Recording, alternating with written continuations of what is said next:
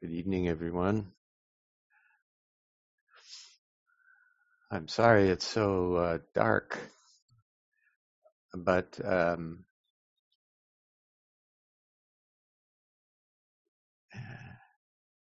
among the many issues in this old building that we inhabit, uh, we've now added that one of my electrical outlets has disappeared, basically. So I just have this lamp here in the back. So sorry, it looks kind of gloomy. Also,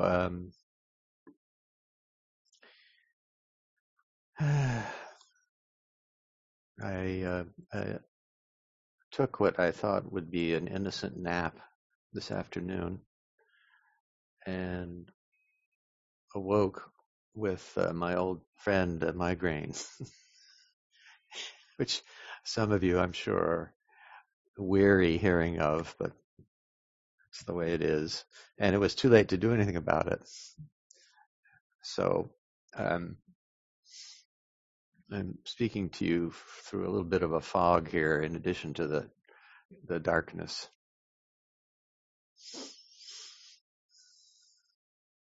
So do you not do the chant before Dharma talks anymore, or is that part of the practice? Or I thought we did that, Mio. oh, you You did. chanted it. You Okay. chanted it, and then we chanted with you, but maybe you Oh, couldn't cool. hear us. No, I didn't hear it. Okay, cool. Oh, okay. We Good did to know. chant. Okay. Um, for most of our American sanghas, um, there is a process of ongoing instruction in our approach to practice, uh, which is composed of a great many details. And I'm sorry if that seems burdensome sometimes, but I just wanted to mention again, I noticed when we were chanting the hymn to the perfection of wisdom that some of us were pausing, as we naturally do, at the punctuation places, and sometimes at the what to us is the normal English phraseology. But the idea is to chant the hymn just as you do the Heart Sutra. With the Heart Sutra, of course, we have the Mokugyo, uh, keeping us chanting together and keeping us from selecting places to stop that match what looks like the text. So just remember that basically with all of our chants, we're doing chanting practice rather than um, reciting a text whereof we are expected to grasp the meaning as we chant. So we try to take a breath pretty much anywhere and not in the ordinary places that we might expect to as English speakers. So just maintain a chanting voice throughout, which is it's a it's something most of us are unaccustomed to. So it requires a little attention. But again, that makes it less some kind of recitation and more of an actual body, breath, and mind practice. For us, chanting is, well, it's not really like hymn singing in um, some of our Western religious traditions. It's a kind of a zazen with the voice. So I'll just put that out there for your contemplation. I see we aren't so many this evening, and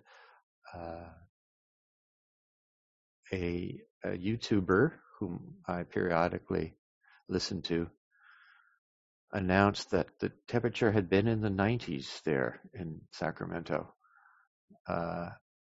So things are heating up already. Here, San Francisco, people are complaining about the cold. We've had our friend, the coastal stratus or fog, for the past few days, and a quite stiff wind, which requires us to bundle up. So that's our weather. I hope your practice is going well.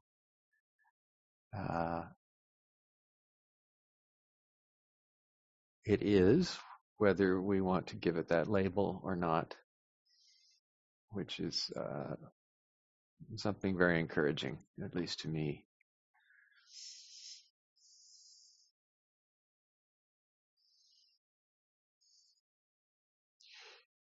It's already May. Tomorrow, May 2nd, in some parts of the world observe the festival of Vesak on May 2nd, which in the southern style of Buddhism is a festival associated with Buddha's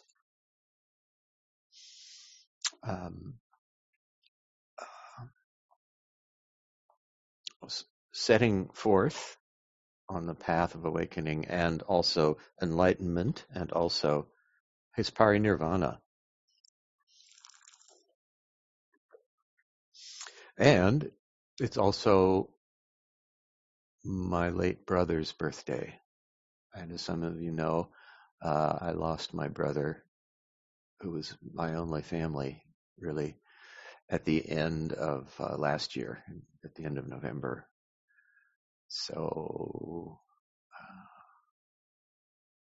this will be an occasion of some sorrow for me. And that is our life unfolding, minute by minute, day after day. I will be 72 in July, and developing some of the issues that crop up later in life for many of us. I remember way back from when I was a kid that my grandmother, who was my mother's mother, suffered for quite a long time with arthritis, and it appears I am inheriting some of that. So, in recognition of this phase of the human career, I bought myself a new pair of walking shoes on Saturday and celebrated today by walking to the Department of Motor Vehicles and back successfully. So these small triumphs are welcome and to be respected. But one thing I have not done yet this year is to share my poem of demise, also sometimes a little more abruptly called the death poem. And this is something that Zen monastics are encouraged to do once a year, is to write a death poem. This is kind of similar to, as you may know, when monastics, Buddhist monastics, travel. Uh, those who are following the traditional Vinaya or monastic discipline usually have little or no money, but they all carry enough for paying for their burial or presumably cremation. So that's one tradition, and this other tradition is that each year a Zen monastic, usually after attaining a certain age, will write a poem of demise. And I have not shared that yet, so I thought I would, unless that's too creepy. In which case, well, it's okay. It's a short poem.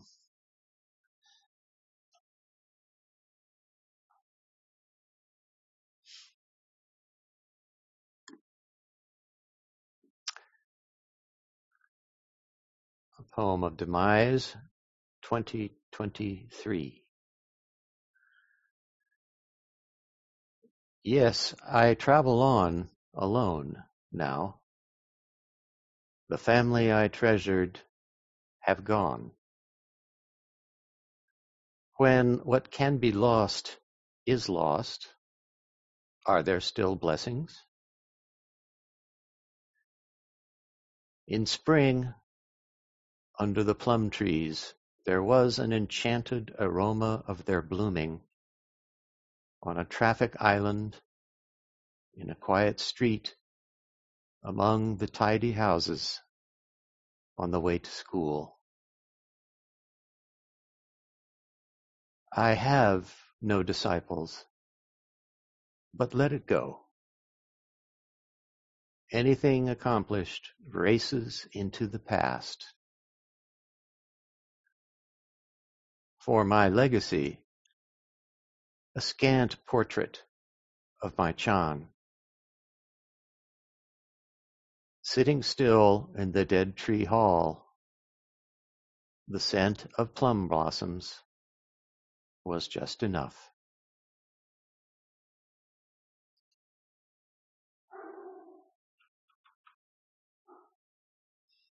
Thank you for listening to that poem.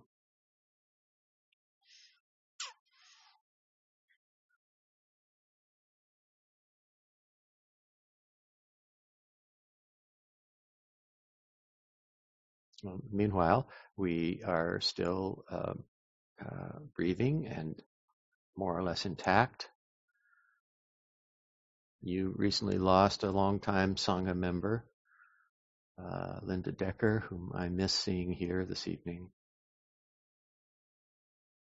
This is our human way.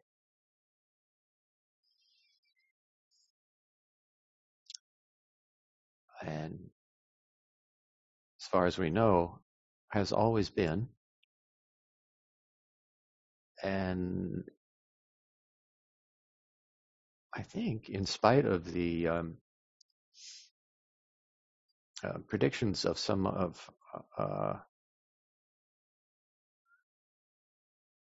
our technical experts, I think it will always be our human way.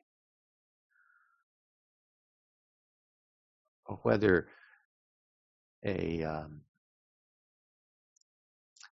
vista of uninterrupted human life, or maybe post-human life, will ever unfold, where at some point we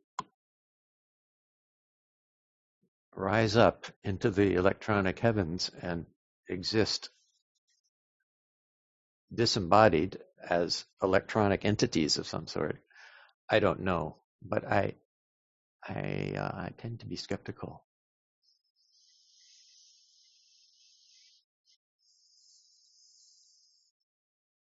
Instead, this body-mind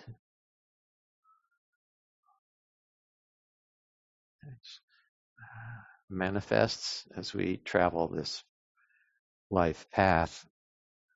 I think that will continue to be our human way. But I won't be around to watch that unfold. Some of you might be.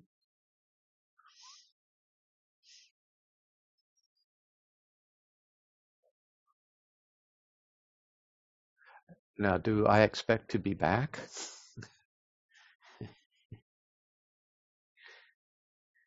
In Buddha Dharma, of course, Buddha was a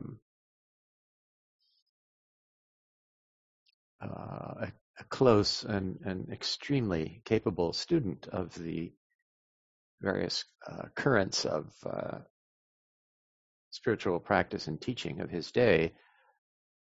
And at the time, in his world, it was simply accepted that there was such a thing as rebirth.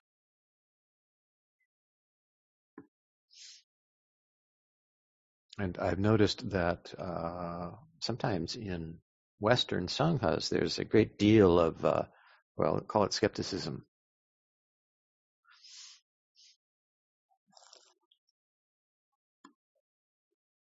But I would say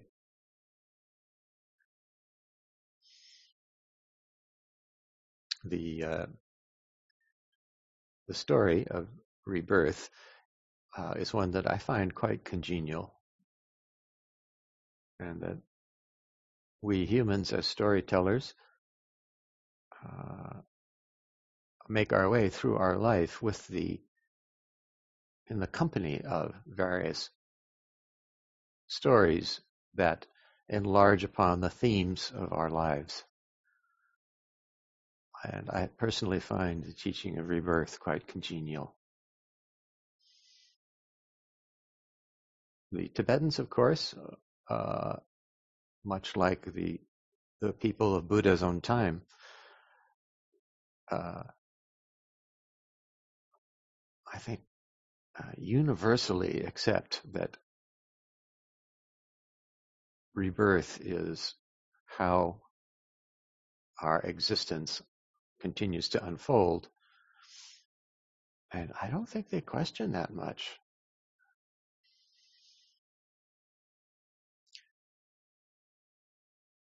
Hence that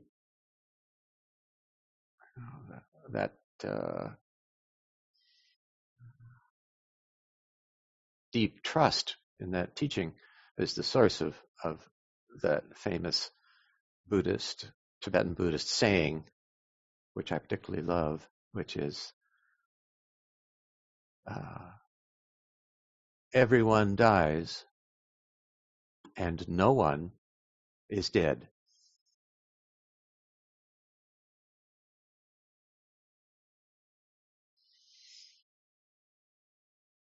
And whenever that comes to my mind, I often find my response is, I bet that's right. I'll bet that is so.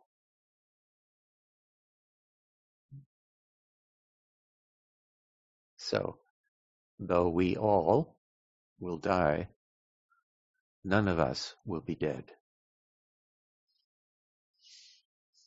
It's kind of cool.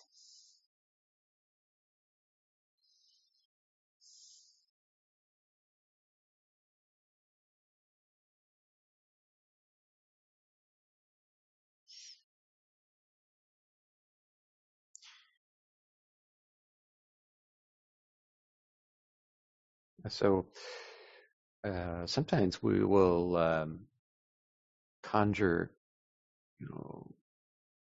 one or another image of this process of rebirth.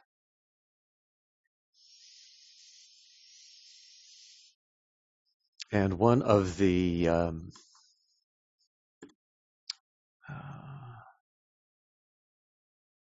ways that teaching can get off balance is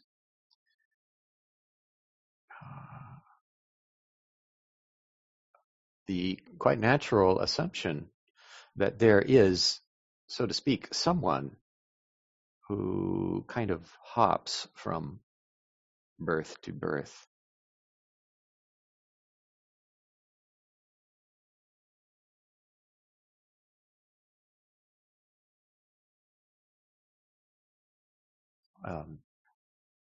As though, I don't know, traveling from country to country and getting on an airplane or a boat or something, and then traveling and then arriving and then disembarking, and there you are in a new country. But of course, Buddha did not teach rebirth in that way.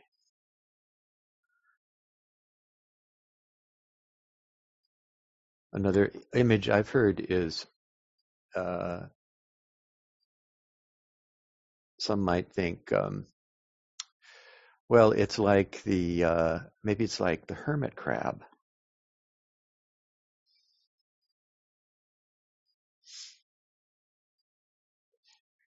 And as you may have seen, a hermit crab, marvelous little creature,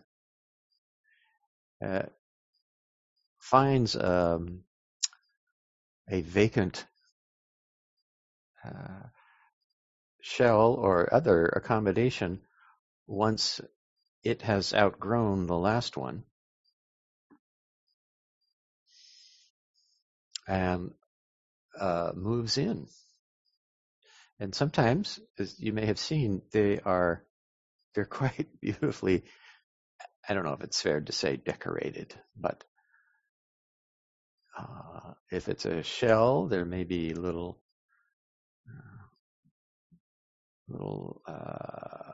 pebbles attached to the outside, or little bits of seaweed.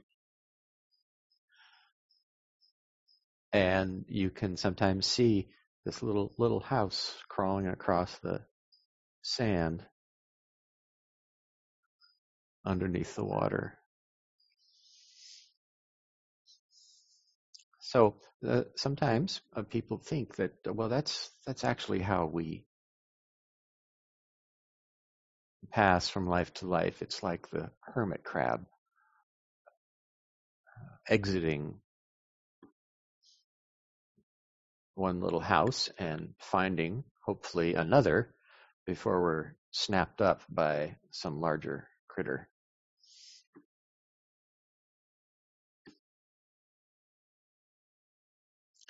But again, that wasn't really Buddha's teaching.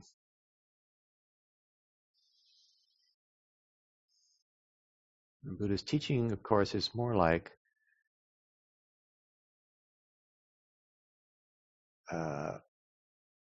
there's no one home.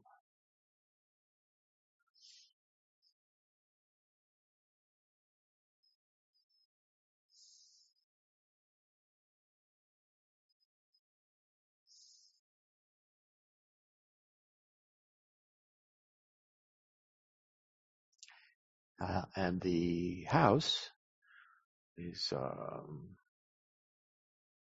somehow manifested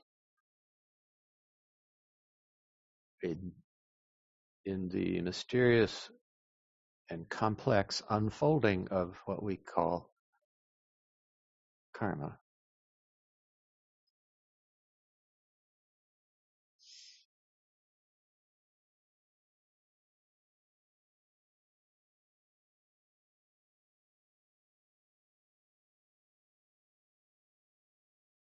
And part of the work of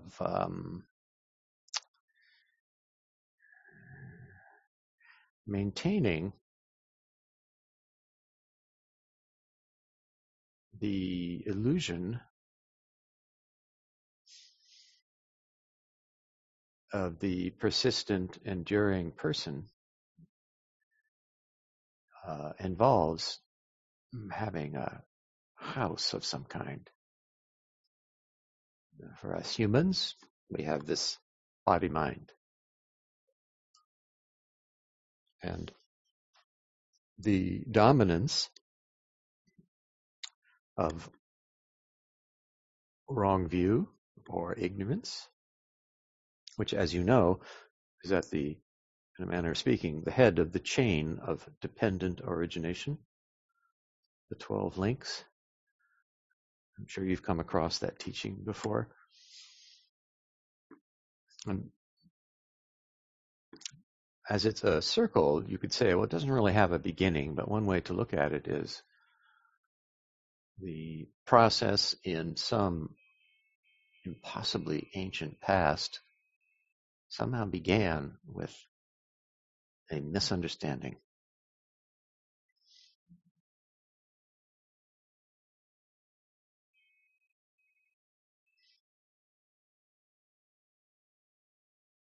Namely that, well, there's a house and there's someone home.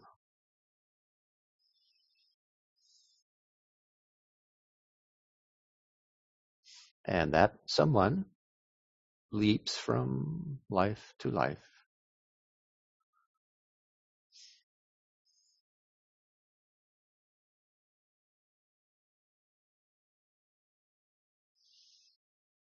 So Buddha taught, well, it's not actually like that.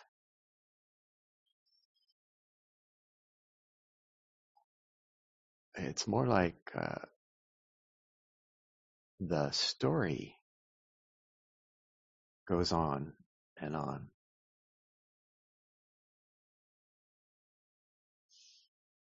But there is no enduring teller of the tale.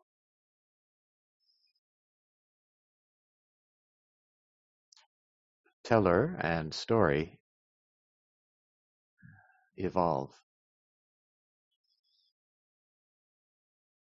under the impetus of the winds of karma.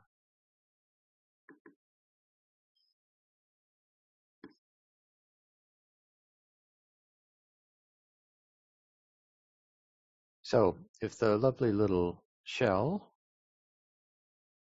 inhabited by the little hermit crab, which, as you know, without his little residence is quite vulnerable.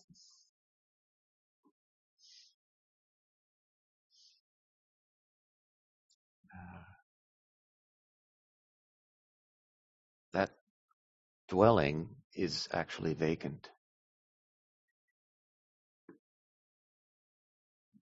Now, some have said, well, if that's so, then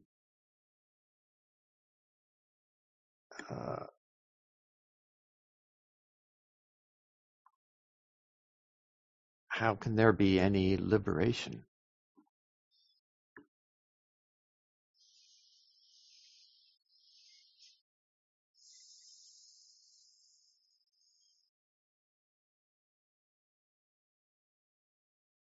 Well, in fact, the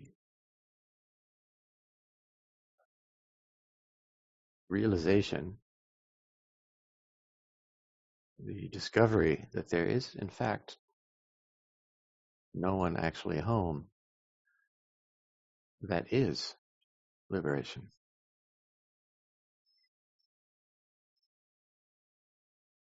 And that, as we just recited, disperses the gloom and darkness of delusion.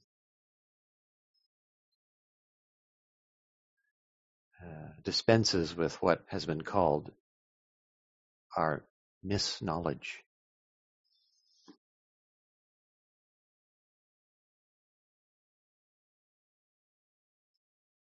And in our tradition of practice, we are encouraged to let that powerful truth illuminate and sustain our practice, which we sometimes call zazen, and which is not, as Dogen teaches, limited to, as he says, sitting or lying down or standing or walking. It has no such limitations. Sometimes it's easiest to celebrate that by sitting still and setting aside all concerns.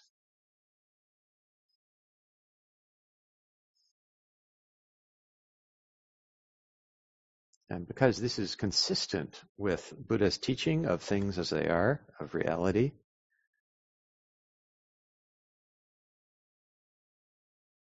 it begins to erode our misknowledge, our misunderstanding.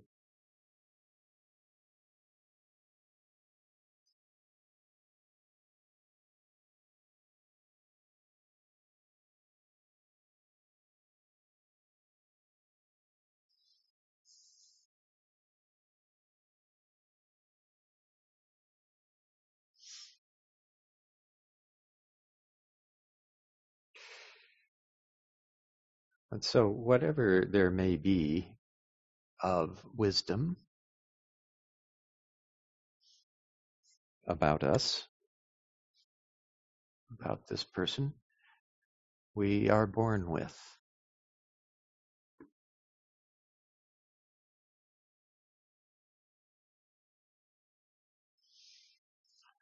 And is of the nature of this body-mind. And the teacher's job is something like pointing to that over and over and rejecting the student's long-standing effort to present some substitute. So this results in the quality of the teacher-student dialogue that in Zen people can sometimes find frustrating because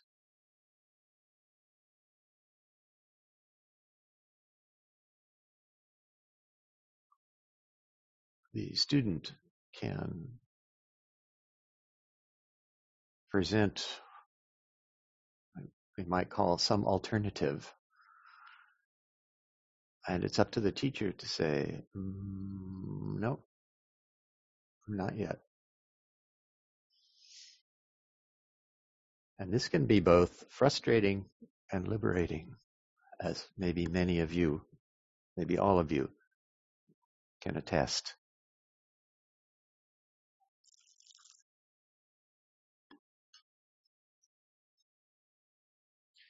Over the many years I studied with my teacher, I presented many alternatives.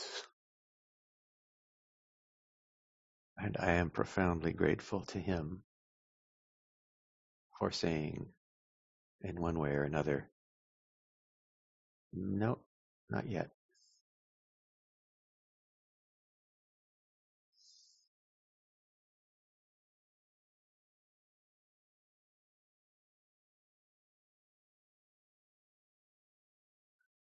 And eventually this truth of no alternative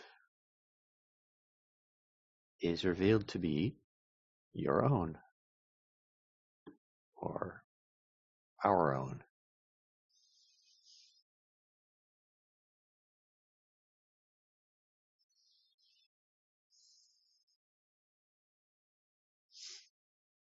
And they say, well, then the little hermit crab won't need any more houses.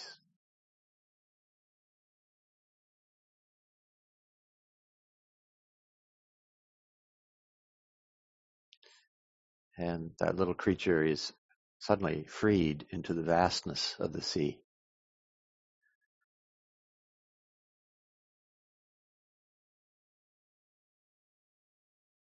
And we will find out about that, all of us.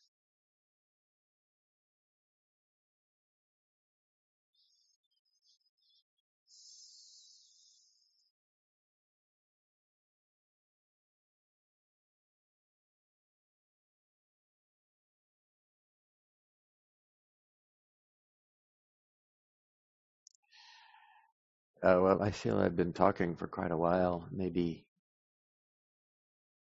someone else would like to say something or ask a question.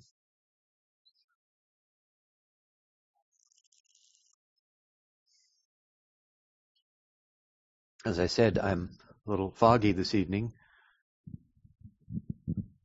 and it's not impossible that I have just presented a completely warped version of Buddhist teaching, and if so, please point that out. Oh, hi, Mio. It's Jim. Hi, Soan-san. Hello. Good evening. Well, I have several thoughts. One is this about the misknowledge. As you were talking about it, I thought, yes, to one extent or another, we all think when we arrive here that something never before seen has appeared. No being like this has ever walked the earth, and that's true.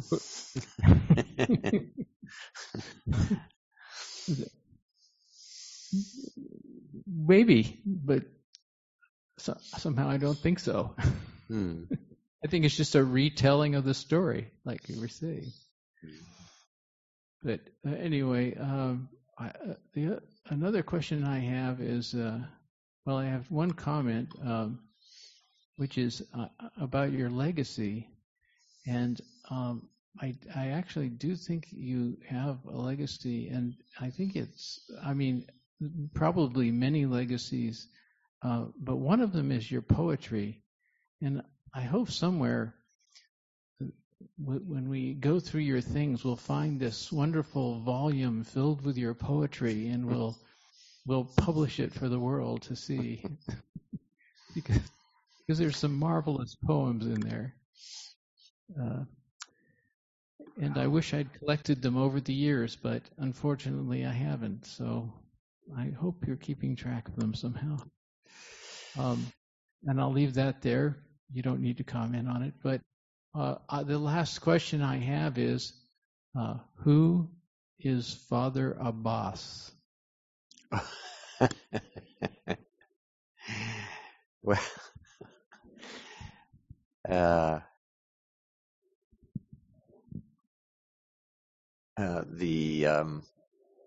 the term Abbas is simply the Latin for abbot.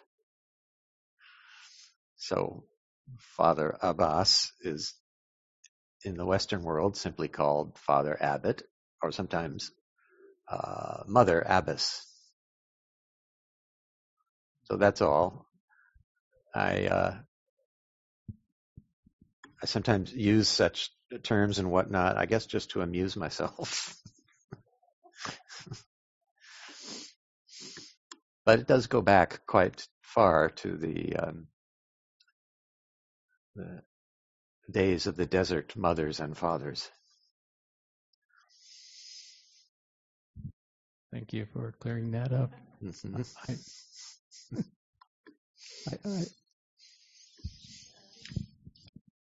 Sarah? Thank you, Reverend Mio. It was a very timely talk in many ways. It reminded me when you were talking about the carrying just enough money when you traveled for your cremation, of doing the Shikoku pilgrimage. When we started, we all put on these white jackets, which were our cremation robes. Mm-hmm. And we wore those every day, going from temple to temple. And at each temple, we chanted the Heart Sutra in Japanese. And there was something very transformative for me about that experience. You were often hot, tired, and sweaty. And when you got to the temple, instead of immediately going to chant, you'd go find a vending machine and get something cold to drink and sit on the side of the temple and take off your shoes because your feet hurt. But it was that process of wearing the body down and it wasn't a disassociation experience, but it was it was the storyteller was gone, the body was going, and I didn't know how it kept going. It wasn't a me that kept it going. And I think that is one of the beautiful transformation processes that happens in a pilgrimage, and why we humans do pilgrimages. Yes. So thank you for bringing that memory back for me of my cremation experience.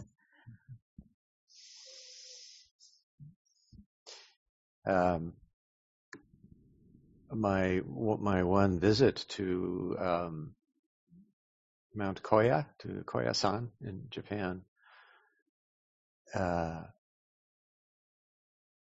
was only there a couple of nights, and one night, yes, naturally, I had another migraine, but it subsided somewhere around 2:00 in the morning, and I got up to use the bathroom. Everything was dead silent. Not a creature was stirring as far as I could tell, and I was, standing at the urinal, and the window was open, and I could see down the road that travels along the top of Koyasan, and there was fog everywhere. And I started to hear this little tinkling noise that wasn't me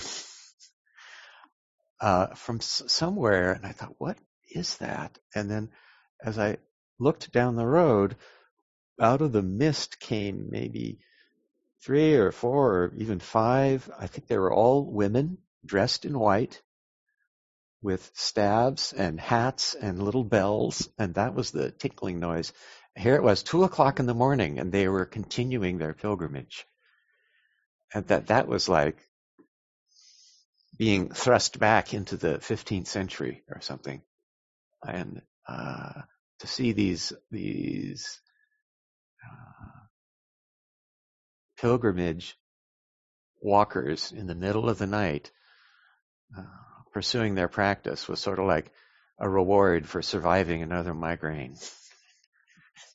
And I've kept this little magical experience ever since. Yeah, it is a magical, transformative experience.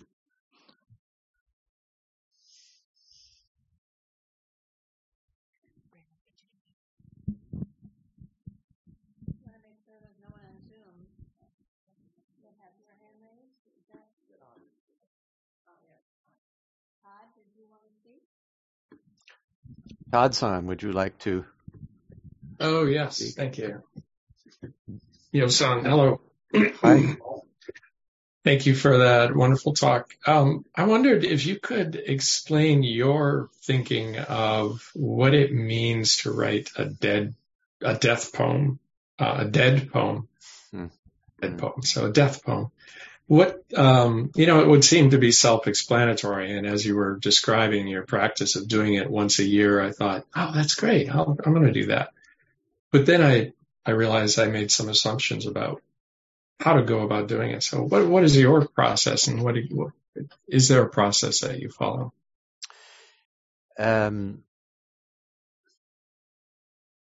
Well, some years, the poem has emerged kind of almost in its entirety early in the year. And other years, like this year, it has taken a long, long time to emerge.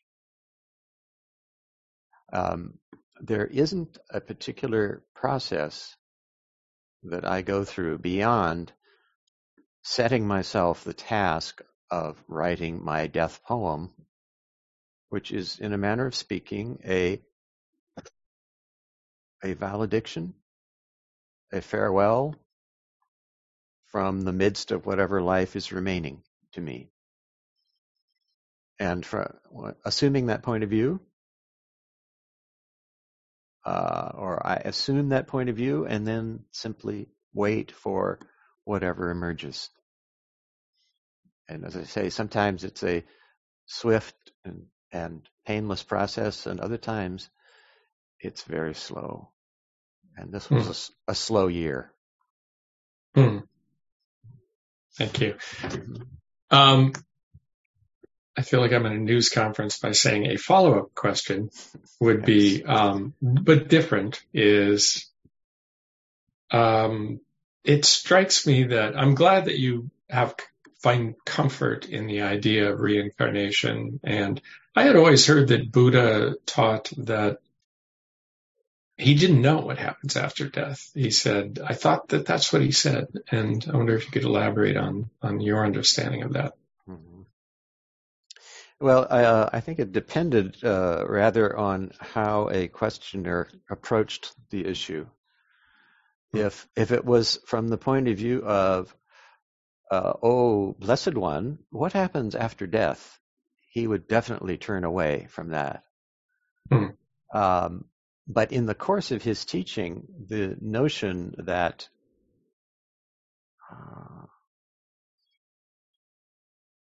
the apparent emergence and dissolution of this body-mind is not the complete story, emerged over and over again.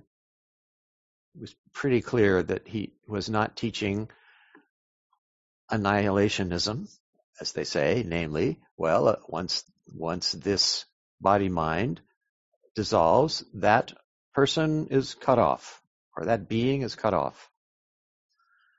He rejected that. He also rejected the notion that, yes, there is a person who hops from life to life. He rejected that too. So he avoided both of those extremes, which is why one of the teachings tends to be, maybe it's mostly among the Tibetans, who won't use the term reincarnation, but instead say rebirth, because reincarnation, the literal meaning is, yeah, okay, here's this person and we'll give them another meat envelope for another life. And Buddha's teaching was, no, that's not quite right. There is no one hopping from life to life, but there is that life. And its beginning and ending are not to be known.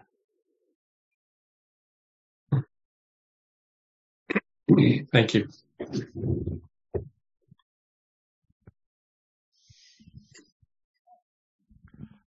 Mio-san, this is Clem.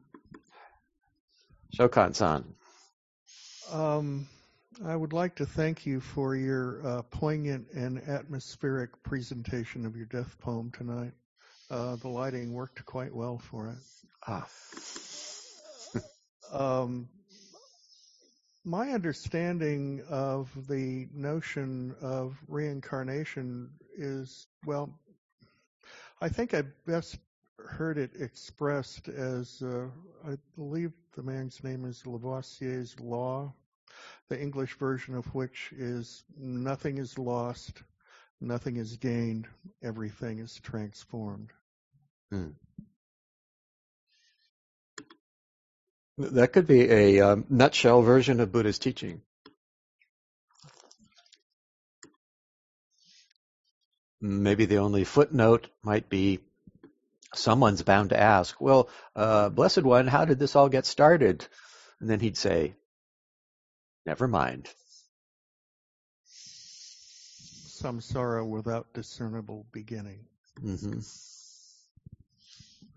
Thank you for your teaching, Mio-san. I, for one, miss your in-person visits to us, but such things are difficult nowadays. Well, as you know, I don't travel well, but I miss being there with you. Thank you very much.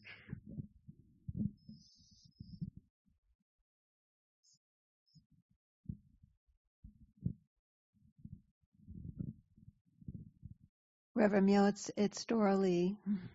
Hi, Dora Lee. Hello. Just quite a while ago, I was sort of caught in my zazen with, this sort of despair that I'm not the bodhisattva I wished I am, and if only this hadn't happened in my life, or that, or I didn't have that problem, I would be a better bodhisattva. And then all of a sudden, this thought just came to me. Well, this won't be your only life. I can be reborn again. And that brought this incredible release and relaxation. It's like, it doesn't all have to get done. And thank heavens. Thank heavens. Yeah. I don't know if you can see, let's see if I kind of point. Can you see some Chinese characters there on my wall? Is that at all visible? Those are some long calligraphies in Chinese of the Bodhisattva vows, which a Korean woman was kind enough to write out for me. And it's one of the few decorations I have here. And it's to remind me, as you just said, that this process may have no end, and that what awaits us is more and more unfolding, I dare to say, selfless labor of the Bodhisattva on behalf of all suffering beings. And therefore there is that prayer, I guess you could say, spoken by Samantabhadra in the Avatamsaka Sutra, who says, as long as space and sentient beings remain, so too I shall remain to reduce the misery of the world. And I can't think myself of a better endless career than that one. Thank you. Thank you.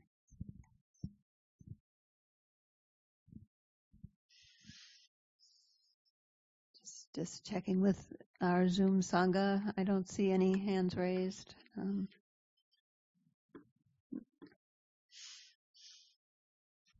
So maybe let's see. It's 8:45, and it seems like every time I visit you guys, I either have a migraine, or I have just had, or I'm getting one. So just accept that will be part of my Dharma practice, and that's the way it goes. But maybe that's enough for now. thank you, Myo. We're in being time with you. Thank you very much. Shall I do the closing chant, and then maybe we can all join in? I'll do the Japanese one, which I only do out of nostalgia, nothing else.